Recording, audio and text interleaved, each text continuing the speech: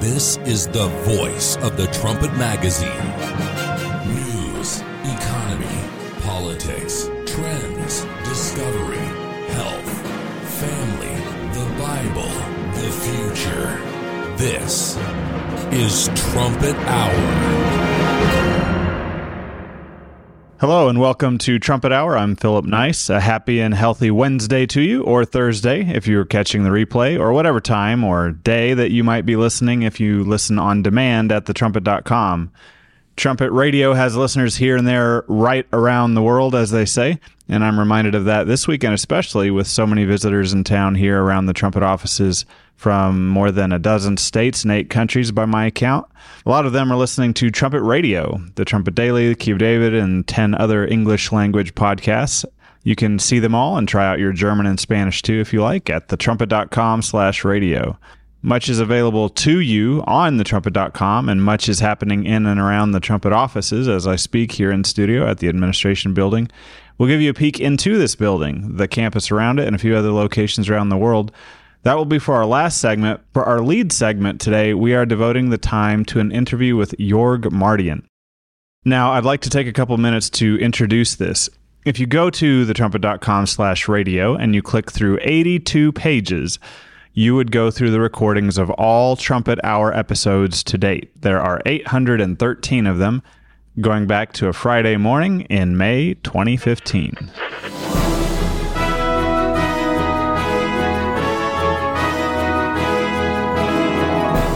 Understand your world. I want to help you know what's happening and why. Global affairs. Discovery. Health.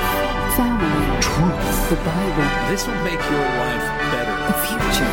This is Trumpet Hour.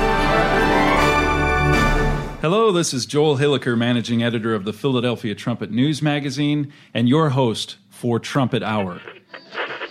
That was the first 30 seconds or so of the first episode with the creator of Trumpet Hour, Joel Hilliker. A few months ago, he moved on to a number of additional responsibilities, and a couple of nights ago, he was given additional responsibilities. And of course, he continues to manage the Philadelphia Trumpet Magazine, as he has done for more than 26 years now, in fact. thetrumpet.com/go/subscribe if you're not already a beneficiary of those labors. But back to the early days, Trumpet Hour was only a few months old when we come to the January 13th, 2016 episode. Bread. It is the staff of life. It's been a major staple of the human diet for thousands of years. Should your diet include white bread, whole grain bread, or no bread? I have with me Jorg Mardian, a registered holistic nutritionist, via Skype from his office in British Columbia. Hello, Jorg. Hello there. Appreciate you coming on. So what are some of the problems associated with good old white bread? Well, it's hard to know where to start there. So January 13th, 2016, that was the first episode of Trumpet Hour featuring a segment with Jorg Mardian. This is the first episode I found, and I think it is the first one. If you go to thetrumpet.com and search Mardian, you will find one article prior to January 2016. I think that article is what led to that first Trumpet Hour segment and led to the dozens and dozens of articles and radio segments that were to come. So here's the title of that initial article, by the way. Is Your Heart Older Than You Are? These titles are perfect. I noticed that as a reader, these titles, and as a workaday editor, the titles are perfect. Is Your Heart Older Than You Are? The Low-Fat Fable, The Sweet Deception of Splenda, The Scent of Danger, Health Dangers Behind the Mask, Extreme Diets, The Big Fat Trap, Seniors, Stay Strong, Keep Moving Through the Decades, Cross-Train Your Brain, and You Can Do Bodyweight Exercises. Just a couple of examples. And those articles deliver on those titles. Looking at how food affects your mood, looking into whether your health is for sale, alerting you to the plastification of the planet, asking whether commercial baby food is a formula for health, helping you think of your diet as nutritional math, and think of natural remedies as God's pharmacy, explaining the junk food hangover, explaining whether lab-grown meat is just another junk food, protecting yourself from food poisoning and from chemicals in your cookware, spilling the beans, as he writes, on excessive caffeine, prompting you to do the simplest workout of all and improve your posture. I'm going to do that right now. There are more than 60 articles on here, and the dozens and dozens of accompanying Trumpet Hour segments with Joel Hilliker and then Jeremiah Jacques and me. And I do mean to slow down for a minute in this way as a way to just appreciate these years of efforts by this particular listener and contributor. He has interviewed about and written on dozens and dozens of health topics, and he leads by example as well. He puts those principles into practice himself. And to that end, and in the interest of making sure his eyes don't get older than he is, he has informed me that he has had to make the hard decision of eliminating eye strain that a lot of us get from staring at a computer screen too much. So this is Jorg Mardian's last radio segment for Trumpet Hour. He has devoted years of work and even strain to helping everyone who will listen, everyone who will read, to push themselves to better health. So I invite you to give this segment a listen.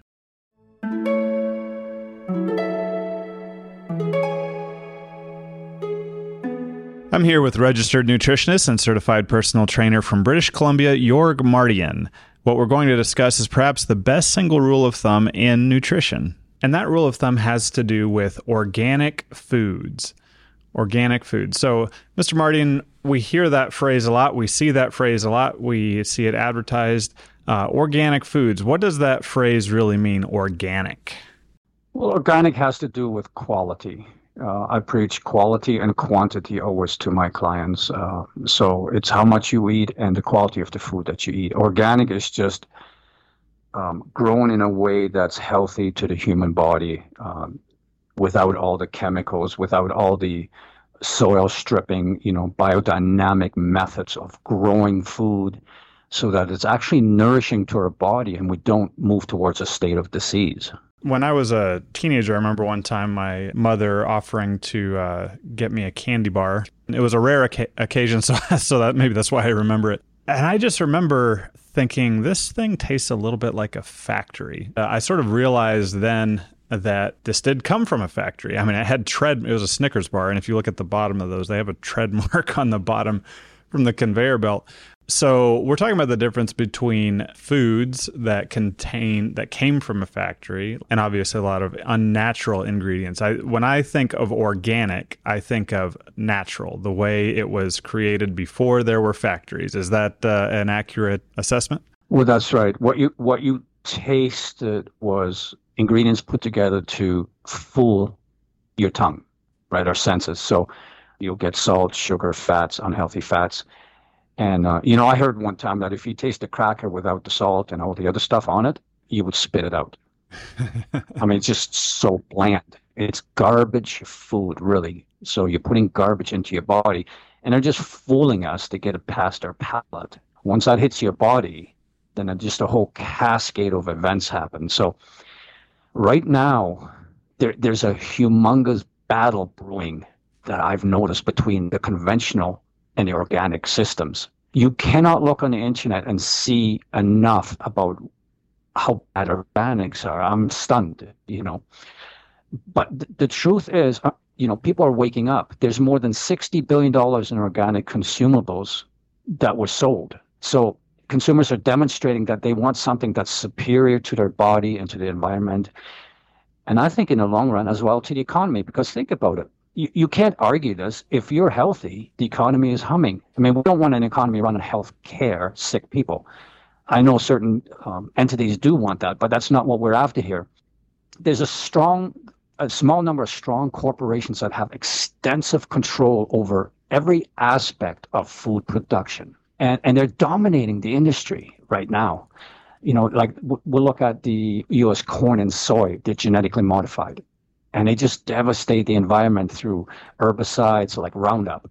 And, and there's this whole system of food production with products designed to work together, such as linking seeds with specific chemicals like weed killer, glyphosate.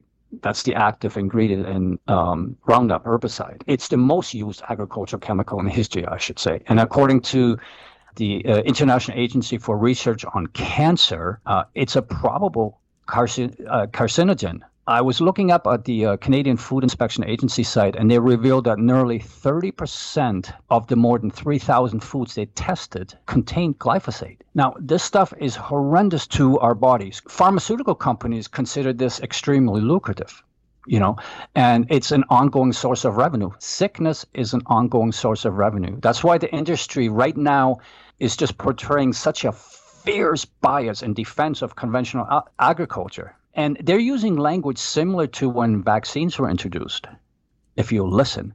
So they'll tout safety in the face of contrary evidence that continuously proves them wrong.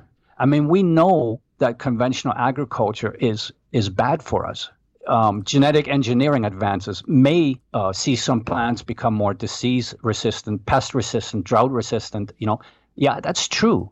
They may even produce higher yields for farmers and lower costs for consumers. That is true.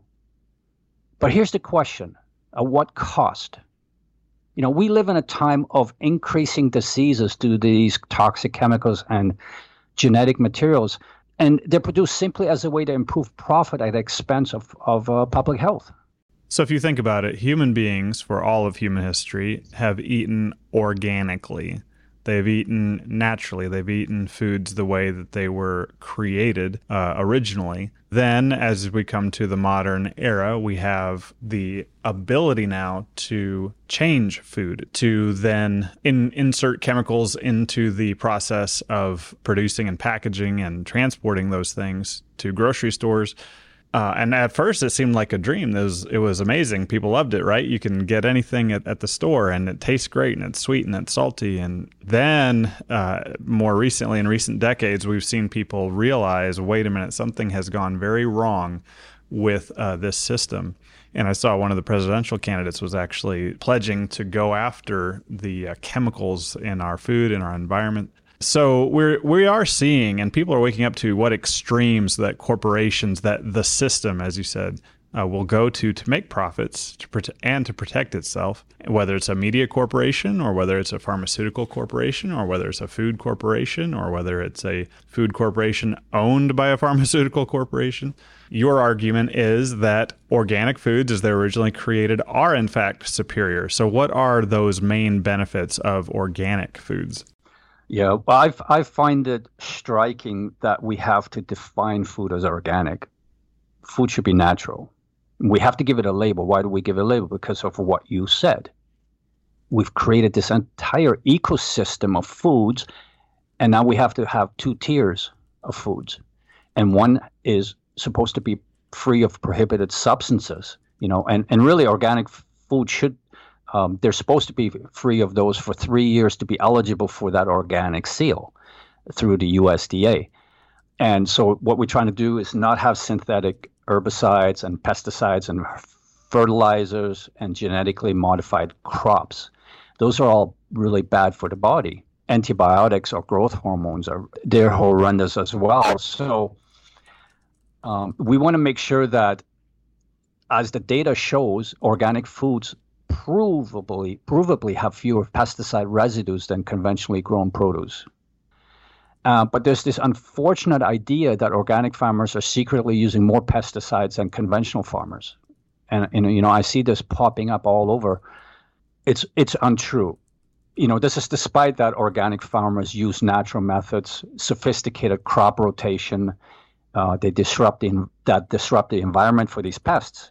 They introduce soil organisms and insects that benefit the crops, as well as traps or barriers, And if you get a product that's organic, then it's not going to have artificial flavors and preservatives and chemical concoctions, hormones, and all of that stuff that's not good for us.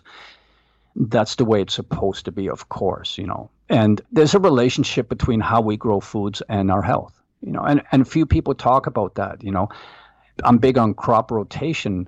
I'm big on making sure that the soil is treated properly. You nurture that soil. If you don't nurture the soil, you don't nurture your health. We don't hear about that. All we hear is yield. What can we do to get more and just slap the soil down year after year? There's no rest for it, What about the cows that have proper access to forage? They produce milk that contains 25% less omega-6 fatty acids, which are not as good for us, and 62% more omega-3 fatty acids. That's a wonderful profile for our health.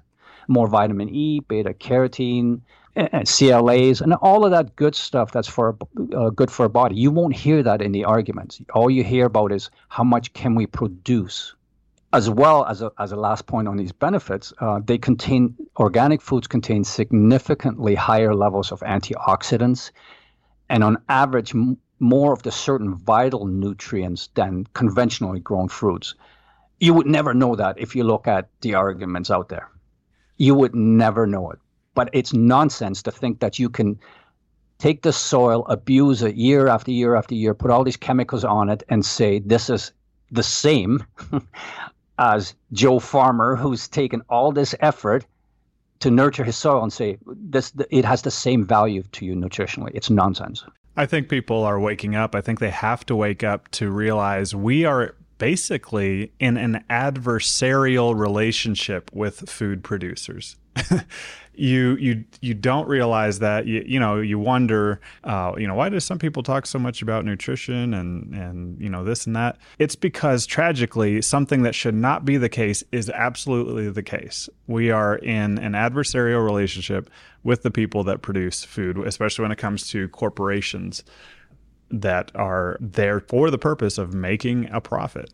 So you hold that man cannot improve on food that was created by God. I think a lot of us human beings over the past few decades thought maybe we could improve on it, or at least we wouldn't harm it by pumping the soil full of fertilizers, by pumping the food full of chemicals. Now people are waking up to that fact. So I can't grow all my own food. I can't grow it all in the way that it's meant to be grown. So how can I succeed, improve my health, or my wife when she's at the grocery store, improve our nutrition, battling this two-tiered system of food production? The first step is to get the mind locked into the value of natural foods. It's not just going out and buying. If you're buying and you don't understand what you're doing, you're not going to stick with it. I'll get back to the vaccine thing. We have a two-tiered system, one where we're being blatantly lied to despite the statistics. Take the shot, take the booster, take the booster, take the booster. Nothing to see here on the other end. So we look at this system, 75% of this is full of pesticides, herbicides, and such, right? Nothing to see here. Don't worry about the statistics. Just keep eating. Trust us. We have to be past that point. We have to be critical thinkers. Food nourishes us. So we have to get back to saying, look, we have to do something more than what's available to us through these experts that lie to us. Organic farms are biodynamic farms or regenerative farms. What I would say, and what I do with my wife, is we take a lot of time to study the system around us. Most of us have farms around us. Even if you got to take a 20, 30-minute drive, telling you it's worth it, go talk to a farmer. If you can't grow, we grow a lot. I've completely torn apart my garden in the back, and we're growing stuff. It looks beautiful right now, but we just put in boxes everywhere to grow. Okay, that's what we do. It's a lot of work, and I give credit to my wife. She's a hard worker there. We also go outside to farms, and we talk to farmers. And there, you have to build a little bit of trust with somebody out there. So we say, look, let me see what you do here. Is it necessarily an organic certification? Sometimes it isn't. Can I see what you do? Can you prove to me that you're using natural methods? I'm telling you, sometimes the organic is very expensive, the certification. And so sometimes farmers just use natural methods, but they can actually prove it to you. I walk the farms with them. We get organic apples at one place, we get our meat at other places, and we have a relationship with these farmers, and we trust them because we talk to them. You can tell when I talk to somebody about fitness, they look in my eyes and they can see my passion for it. I convince people. I've been in this a long time. When I talk to a farmer and I can see the passion in his eyes and in his words, and he convinces me, I say, okay, you know what? I want to buy off you. And I want to be loyal to you down the road. If you will give me access to what you have, I will come back year after year. And so we do this little tour. Sometimes it takes us 2, 3, 4 hours a month That's fine. We feel safe with that. So that's what I would say to our listeners. Don't allow how you feel about getting food and your time frame to get in the way of slipping into a disease. And I say that, I use that word very purposefully. Most people have no idea they're traveling towards disease. They actually slip into it, and when it hits them, they're surprised. It can take a long time. So I would say don't allow that to happen to you. Use critical thinking. Take some time during the month. Go do your circuit. Talk to these people. They're beautiful people. They're passionate for the environment and the ground that they work on. Their hands are dirty. Go look at their fingernails. They love what they do. And then that person is going to help you towards a better road to good health. It is worth it. It is worth, first of all, buying organic at the grocery, especially certain foods is even more important than others to buy them organically. To remember that you're in an adversarial relationship somewhat with food producers. But also, it is possible. It is something you can do to actually look for farms in your state or your province to actually meet community-supported agriculture. And like you said, I love that. You can see it in their eyes. They're beautiful people. We all benefit when we spend a lot of the day outside, when we spend it working. And you see that in people who have chosen that way of life. And like you said, they are often very willing to meet you, to show you their, what it is that they're doing. And that is a huge benefit to you. And as you said, to perhaps even grow your own food. You can trust yourself. You know exactly what's going into it when you're doing it yourself, whether it's a small porch garden or a large garden. And it might be more possible than you think to know your food and where it came from. Jorg Mardian, we thank you as always for being our consistent contributor on nutrition and on health and fitness. You can read about this at thetrumpet.com. Look for Jorg Mardian, JorgMardian, for articles not just on nutrition, but on fitness, as I mentioned, going back for years and years now. So we appreciate all of your contributions, Mr. Mardian. Thanks for having me.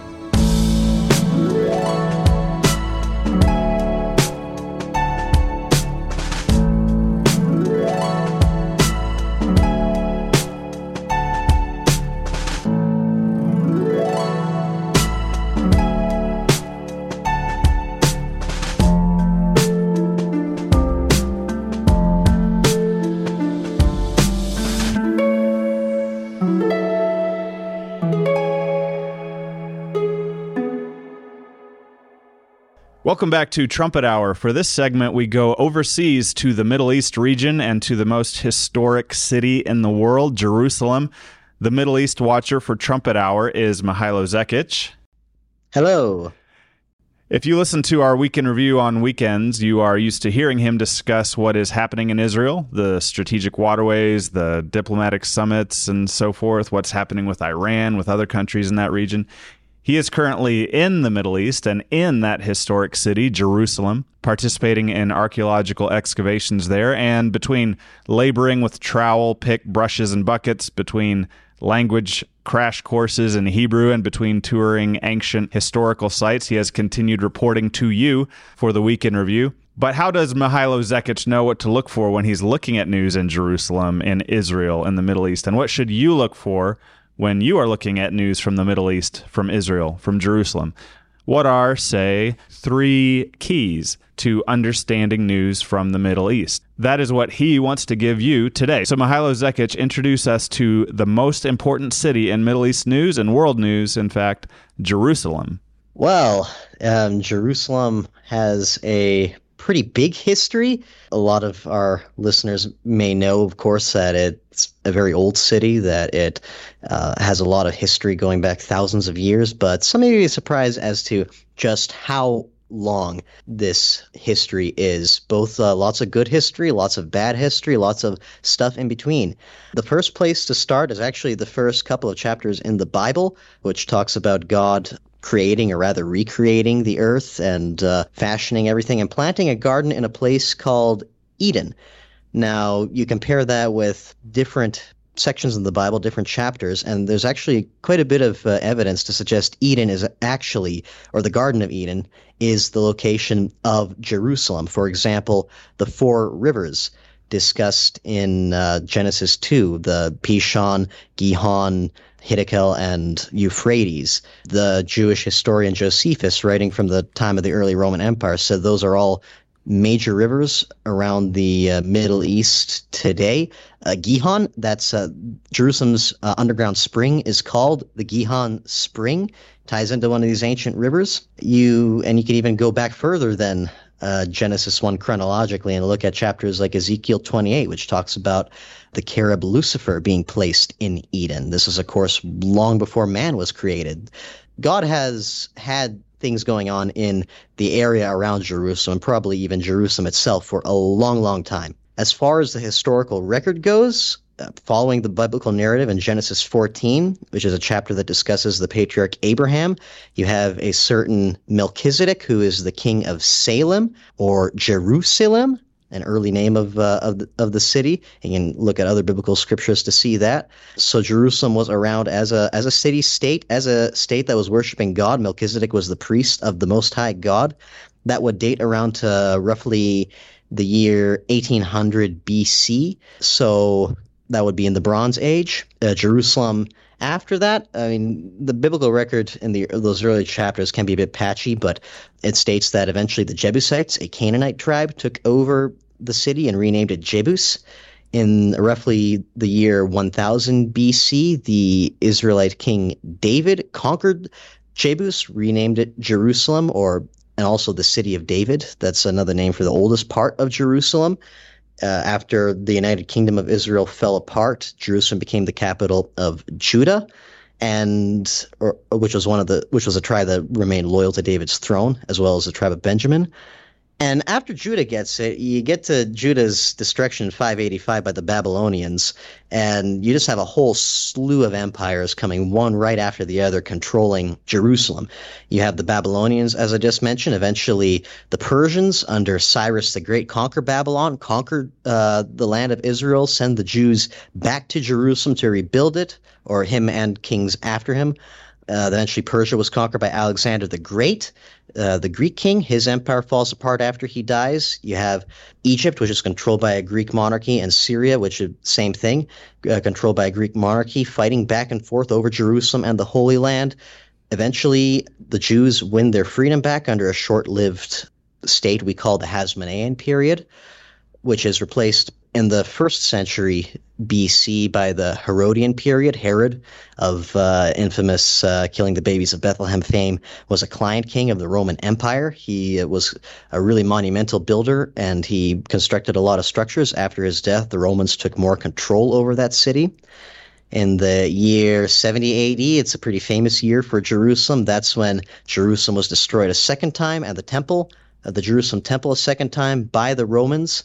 Since then, the Romans stayed around for a long time, including up to the Byzantine era. That's when, as Western Rome fell apart, the Eastern Empire, based in Constantinople, stuck around under Christianity. And that's the area that we'd call maybe ancient Jerusalem, or this whole time period. As you can see, it's a pretty broad period spanning multiple thousands of years, but and with a lot of different empires coming in, leaving their mark, and you could still see the marks of most of these empires in Jerusalem today. Even going back to Melchizedek's time in the Bronze Age, some of Jerusalem's earliest structures date from this period, including a round chamber that was supposed to collect water from the Gihon Spring. You could visit it as a tourist today. I mentioned the city of David, that part of Jerusalem named after David. You could still tour that part of the city today as well, and including a certain structure called the Large Stone Structure, which was identified by archaeologist the late Dr. Elat Mazar as David's Palace. You go a little bit further up from the city of David, and you have on the Ophel, a lot of areas that King Solomon, David's son, developed, and you could still wander around those ruins today. And during the Persian period, Nehemiah, the governor that was sent back by the Persians to Jerusalem, you could still even see a section of a wall dating to his time, matching the account of the wall he built. You have during the Greek period, there's a lot of monumental tombs still in Jerusalem from that time, When you get to the Roman time, that's when a lot of the stuff everyone's interested seems to pop up. That's the time when the structure that the Wailing Wall was a part of, the holiest city, or the holiest shrine, I guess we could say, in Judaism. Eventually down the road, when Constantine converts to Catholicism, that's when the foundations for the Church of the Holy Sepulchre, where Catholics believe Christ was crucified and entombed, isn't. The current structure dates from a little bit after that, but it still dates to that time. And you even have Emperor Justinian, who ruled over an incarnation of what we would call the Holy Roman Empire. He developed a lot of the city as well. Moving on past the Byzantines, the Arabs conquered the city in the 7th century, specifically the Caliphate, or the empire that Muhammad previously established. Different Arab dynasties controlled the Caliphate. It's then when the Dome of the Rock, the Muslim shrine on top of the Temple Mount, was constructed. I think it's interesting that the Dome of the Rock dates to near in the latter half of when these empires were doing their conquering. But when it was first founded in the 7th century, most countries that we know today didn't exist. Like England, as we know it, didn't exist. Russia didn't exist. America certainly didn't exist. So it goes to show you how storied the history of the city is. In between the Muslim periods, you have the Crusaders coming from all over Europe, England, France, Germany, having a presence in the city. Eventually, the Ottoman Empire, or the Turks, take over the city from the Arabs in the 1500s. That's when the famous Sultan Suleiman the Magnificent built the walls of what we call now the Old City. So it's the Old City, but the walls are only 500 years old about, so it's really the new city. But to a lot of other countries, they'd be old. The Turks lost World War I in 1918, and the British took over the area as a mandate, or really a colony, for a few decades. In 1948, the State of Israel takes over half the city. Jordan controls the other half. In 1967, the Israelis in the Six-Day War unify the city. So that's a bit of a whirlwind look at the very storied, very interesting history of Jerusalem. Quite a whirl through the history of one particular special city, from its origin as a garden, as you brought out there, to its earliest recorded existence as a city under the king and priest Melchizedek almost 4,000 years ago, to its existence as a Canaanite city, to its conquest by King David 3,000 years ago, to the eventual fall of Jerusalem roughly 2,500 years ago, to its repeated changing of the guard, as you said there, Babylon, Persia, the Greeks, Rome, and then on through the last 1,500 years, the Arabs, the Crusaders, the Ottomans, the British, to the Jewish state that exists today for the purpose of approving Mihailo Zekic's visit here in the summer of 2023. You can see so much of this city's past in biblical history and other histories, and you can see it in person above the surface and resurfacing through archaeology as we speak.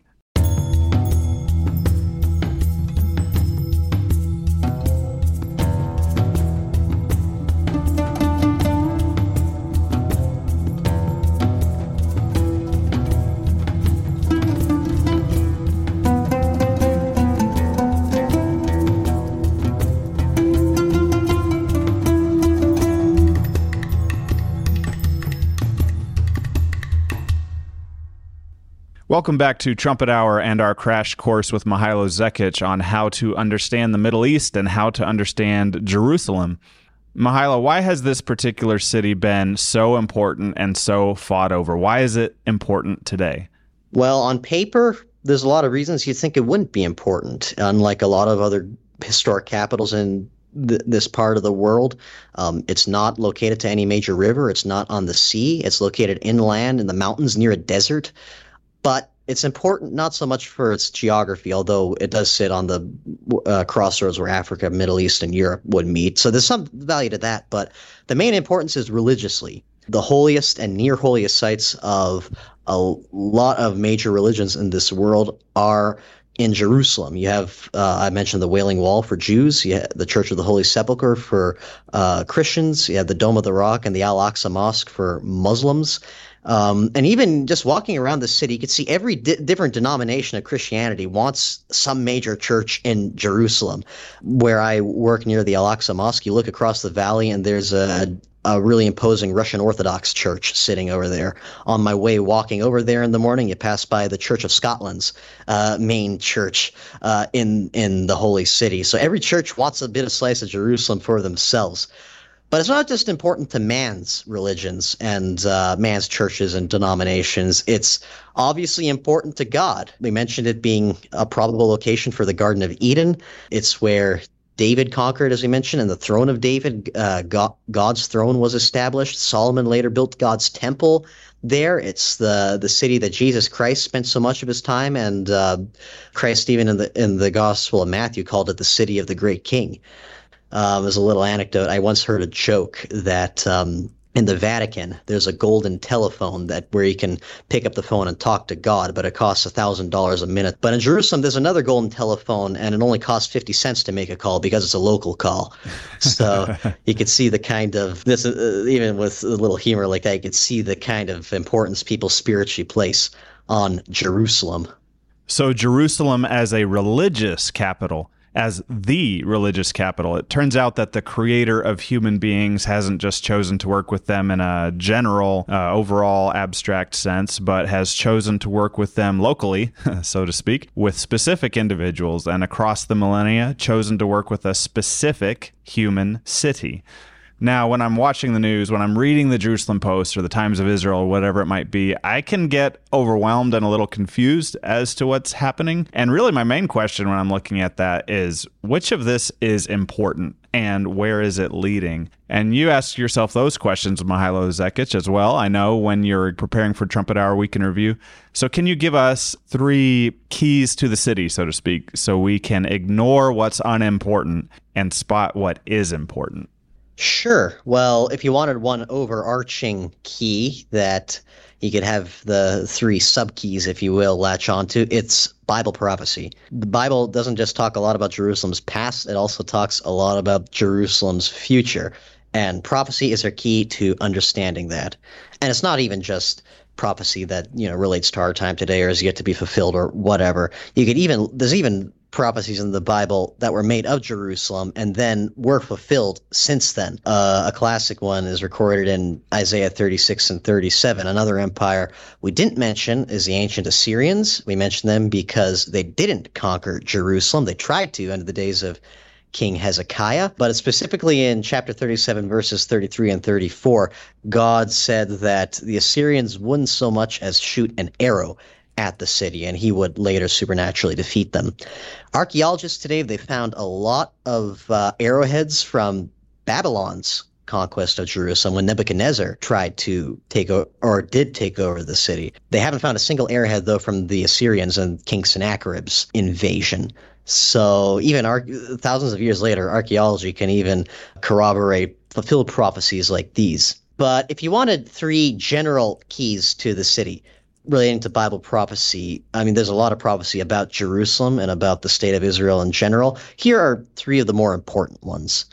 And the first one I will say is Jerusalem is a burdensome stone. That key is taken from a prophecy in the book of Zechariah, verses 1 to 3, where God says he would make Jerusalem a burdensome stone to every people, every empire that would try to take over the city for themselves, I should say, try to put their grip over it.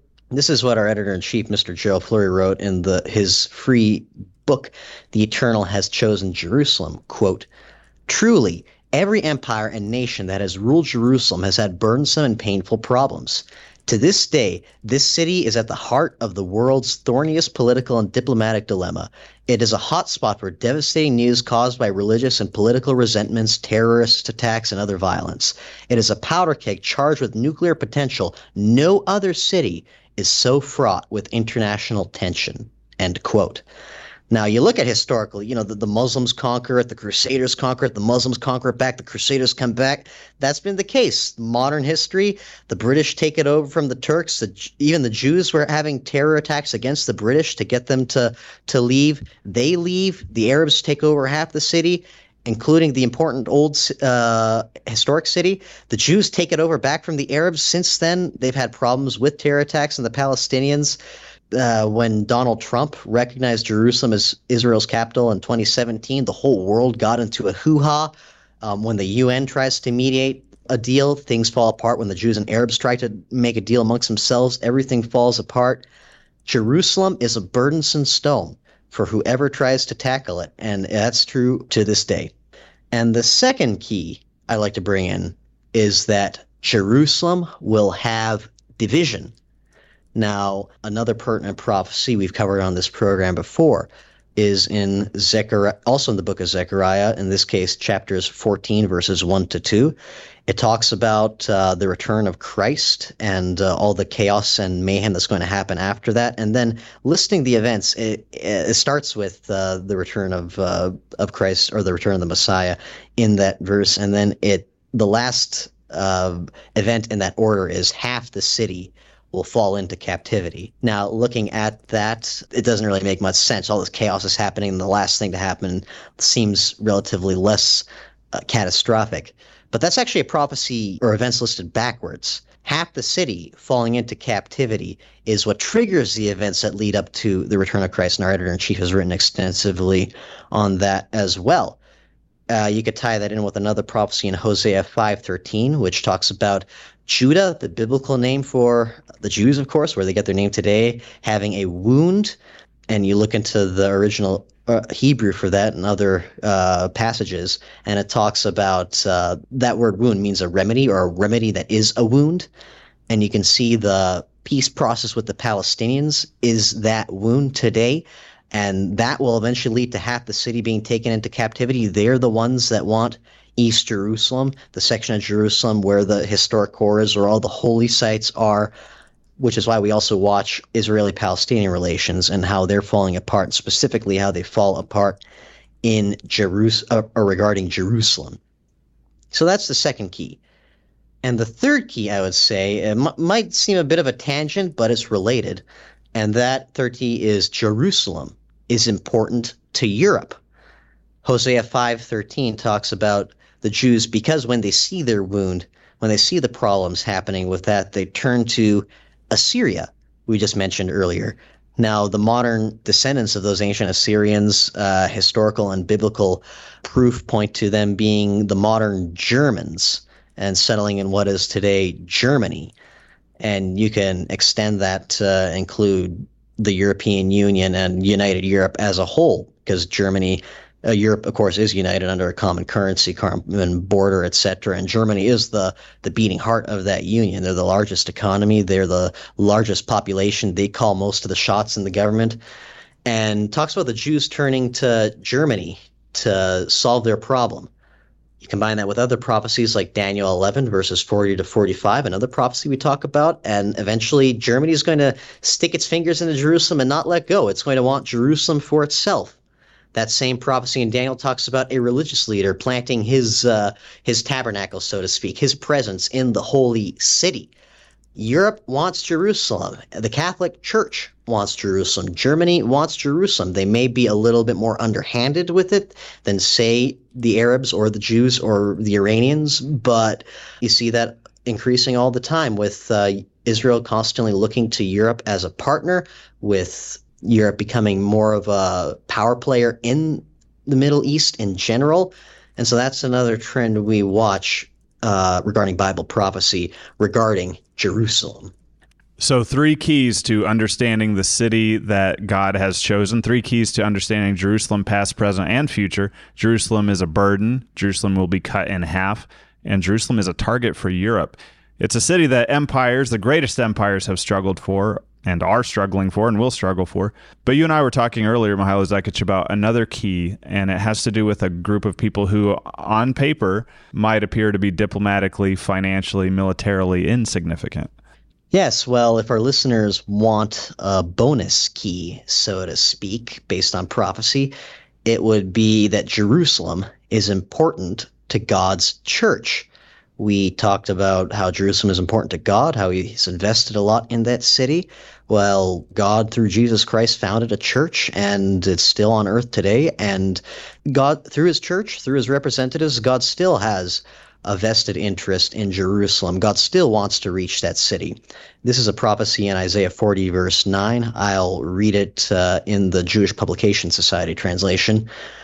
O thou that tellest good tidings to Zion, which is a historic mountain or hill in Jerusalem, that tellest good tidings to Zion, get thee up into the high mountain. O thou that tellest good tidings to Jerusalem, lift up thy voice with strength. Lift it up, be not afraid. Say unto the cities of Judah, behold your God.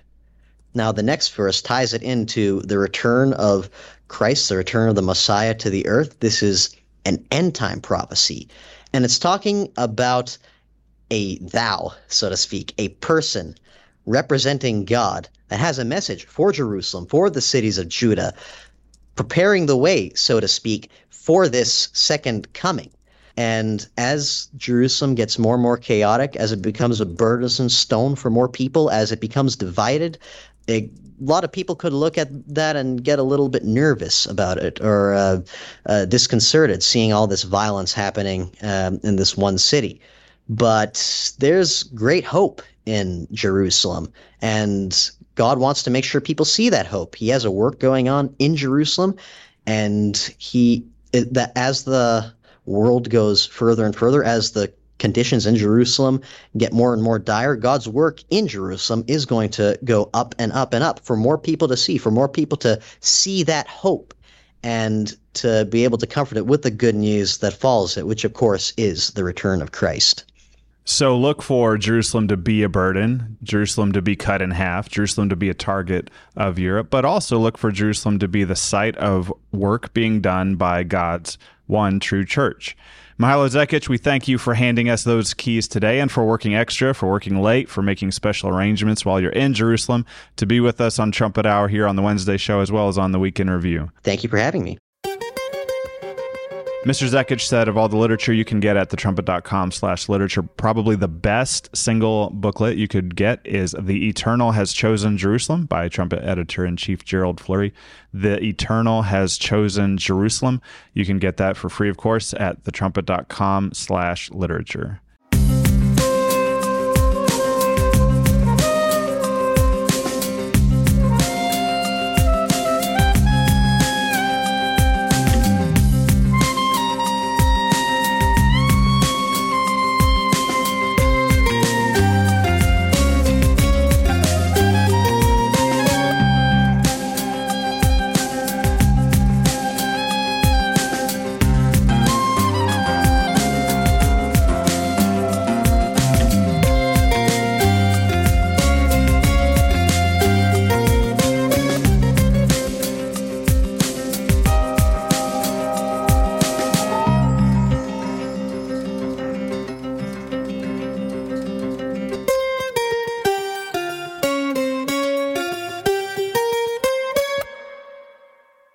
So that conversation with Mihailo Zekic takes place during a busy summer for those at the archaeological excavations there in ancient Jerusalem, for those at other international offices in Australia, Canada, England, and the Philippines, for those here at the headquarters administration building in Edmond, Oklahoma, for people involved in PCG projects here and around the world.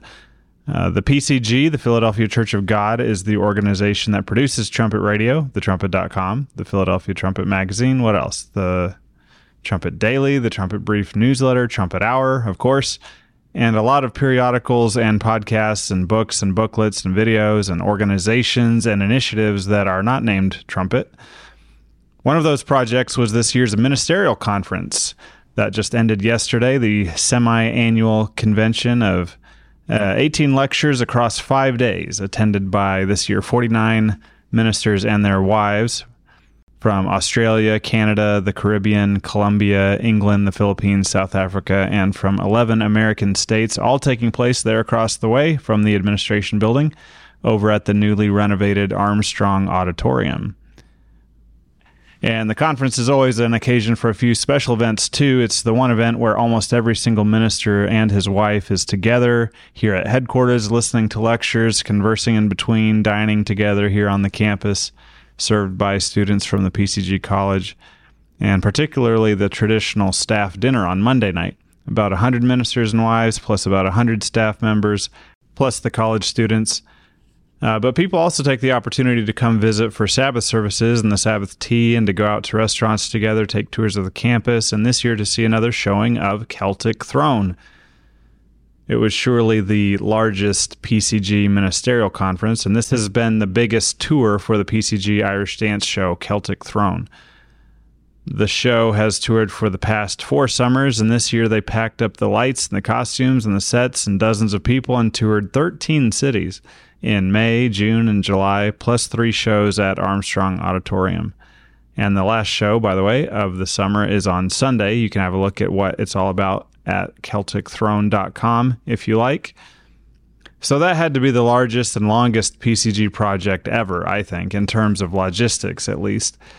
But at the same time, the church held 3 more personal appearance campaigns. So these were lectures by Philadelphia Trumpet Editor-in-Chief Gerald Flurry and Executive Editor Stephen Flurry, given to Trumpet subscribers in Columbus, Ohio, Wilmington, Delaware, and Raleigh, North Carolina, making for an even busier summer. And these were coordinated to coincide with Celtic Throne showings as well. So back to today. As you have ministers driving and flying back from Celtic Throne and the conference to serve PCG members in 50 countries around the world, and you have the campaigns done for now, you have some of those Herbert W. Armstrong College students who just did more than a dozen shows, arriving back from about 100 total hours of driving, about 4,700 total miles, now switching over to a week of food service or cleanup for the ministerial conference, and then immediately preparing to serve as counselors and sports instructors and workers for Youth Camp, summer educational program, which is about to start up. And then after that, they start back to the college academic year and their regular part-time jobs. Now, that summer camp schedule is still naturally preliminary, but more than 100 PCG youth are inbound to Edmond. On Sunday, they can see another Celtic Throne, the last one of the summer. Then it's camp orientation the next day, and then 2.5 weeks of summer camp. I'm looking at an early and subject to change version of the schedule here, but I'm seeing archery, canoeing, cycling, basketball, flag football, frisbee, golf, rugby, softball, soccer, swimming, tennis, volleyball, water polo, water skiing. What else? Band, broadcasting, dance, speech, song leading, grilling, hairstyling, sewing, baking. And that's about what? That's about half of all of the activities that are planned on this schedule. And all of this is happening while the food services department continues serving hundreds of plates per meal, while the buildings and grounds crew continues tending and trimming and repairing and maintaining and also finishing construction of another new building on campus. All of this is happening while broadcasting continues producing the Key of David and the Trumpet Daily and a dozen other programs. And while the call center operators here on campus are answering hundreds of calls today, while thousands of letters and so forth are coming in, while the Trumpet, Royal Vision, True Education, Let the Stone Speak, and other publications are being written, edited, produced, designed, and distributed, and while dozens of translators are producing written and spoken media in about a dozen languages, and while English language audio recordings are being produced as well. And all of this while PCG regional offices in Australia, Canada, England, and the Philippines, and one right here next door to the recording studio here in the administration building, Latin America, as they continue answering correspondence and sending out literature and serving the members and preparing for the Feast of Tabernacles, that convention that's coming all too soon, right after the summer ends. And meanwhile, excavations, as we mentioned before, and archaeological publications ongoing in Jerusalem. A third archaeological exhibit is being planned for Armstrong Auditorium. The business office is in the middle of some of its most extensive reorganizations here at headquarters. The festival department is gearing up for its busiest time. And those dozens of ministers are filtering back out across the globe to congregations where thousands of members are driving for hours in many cases to attend Sabbath services, to attend Holy Day services, and for hours again to attend picnics and fundraisers and get-togethers. College graduates, Herbert Armstrong College graduates are working new jobs. High school graduates from Imperial Academy are getting ready to go to college. I help produce PCG News, which is just a weekly update on all these goings-on. And I can tell you that this is being the busiest summer yet for the PCG here at the administration building, over in Armstrong Auditorium, across the grounds here in Edmond, Oklahoma, and at regional offices and in congregations around the world. I have seen several summers pass, several years pass, and this work that is going on here is growing and thriving like a living thing. It's not the largest church in the world, and I dare say the largest is not the truest. It's not the largest church, but it is alive. This organization that produces Trumpet Radio has a life of its own, you could say. And it's intriguing to me that there's not just one personality driving all this or a bunch of people's pet projects. It's just doors opening and people who are quite unified walking through those doors and following the lead of Trumpet Editor-in-Chief Gerald Fleury, who, of course, presides over all the other operations of the PCG as well. So there's certainly a unity of command there, and much of these projects heavily depend on that unity of command. But Mr. Fleury would be the first to tell you that he doesn't power it all, but something does. So I advise you to keep an eye on the PCG, thetrumpet.com and pcg.church. That's a good way to do it. Trumpet.com and pcg.church. CelticThrone.com as well, as if you have time before Sunday. Keep an eye on the PCG. As a PCG news reporter, I'm expecting more and more projects of more and more significance. And you can too. That is Trumpet Hour for today. Email me at letters@thetrumpet.com. Let us know what you'd like to know more about, whether it's about the trumpet message or the organization behind the trumpet. Thank you to Jesse Hester for your dedicated work, and a special final thank you to Jorg Mardian. And thank you for listening. And we look forward to being back with you again on Friday with Trumpet Hour Week in Review. Thanks for joining us on Trumpet Hour.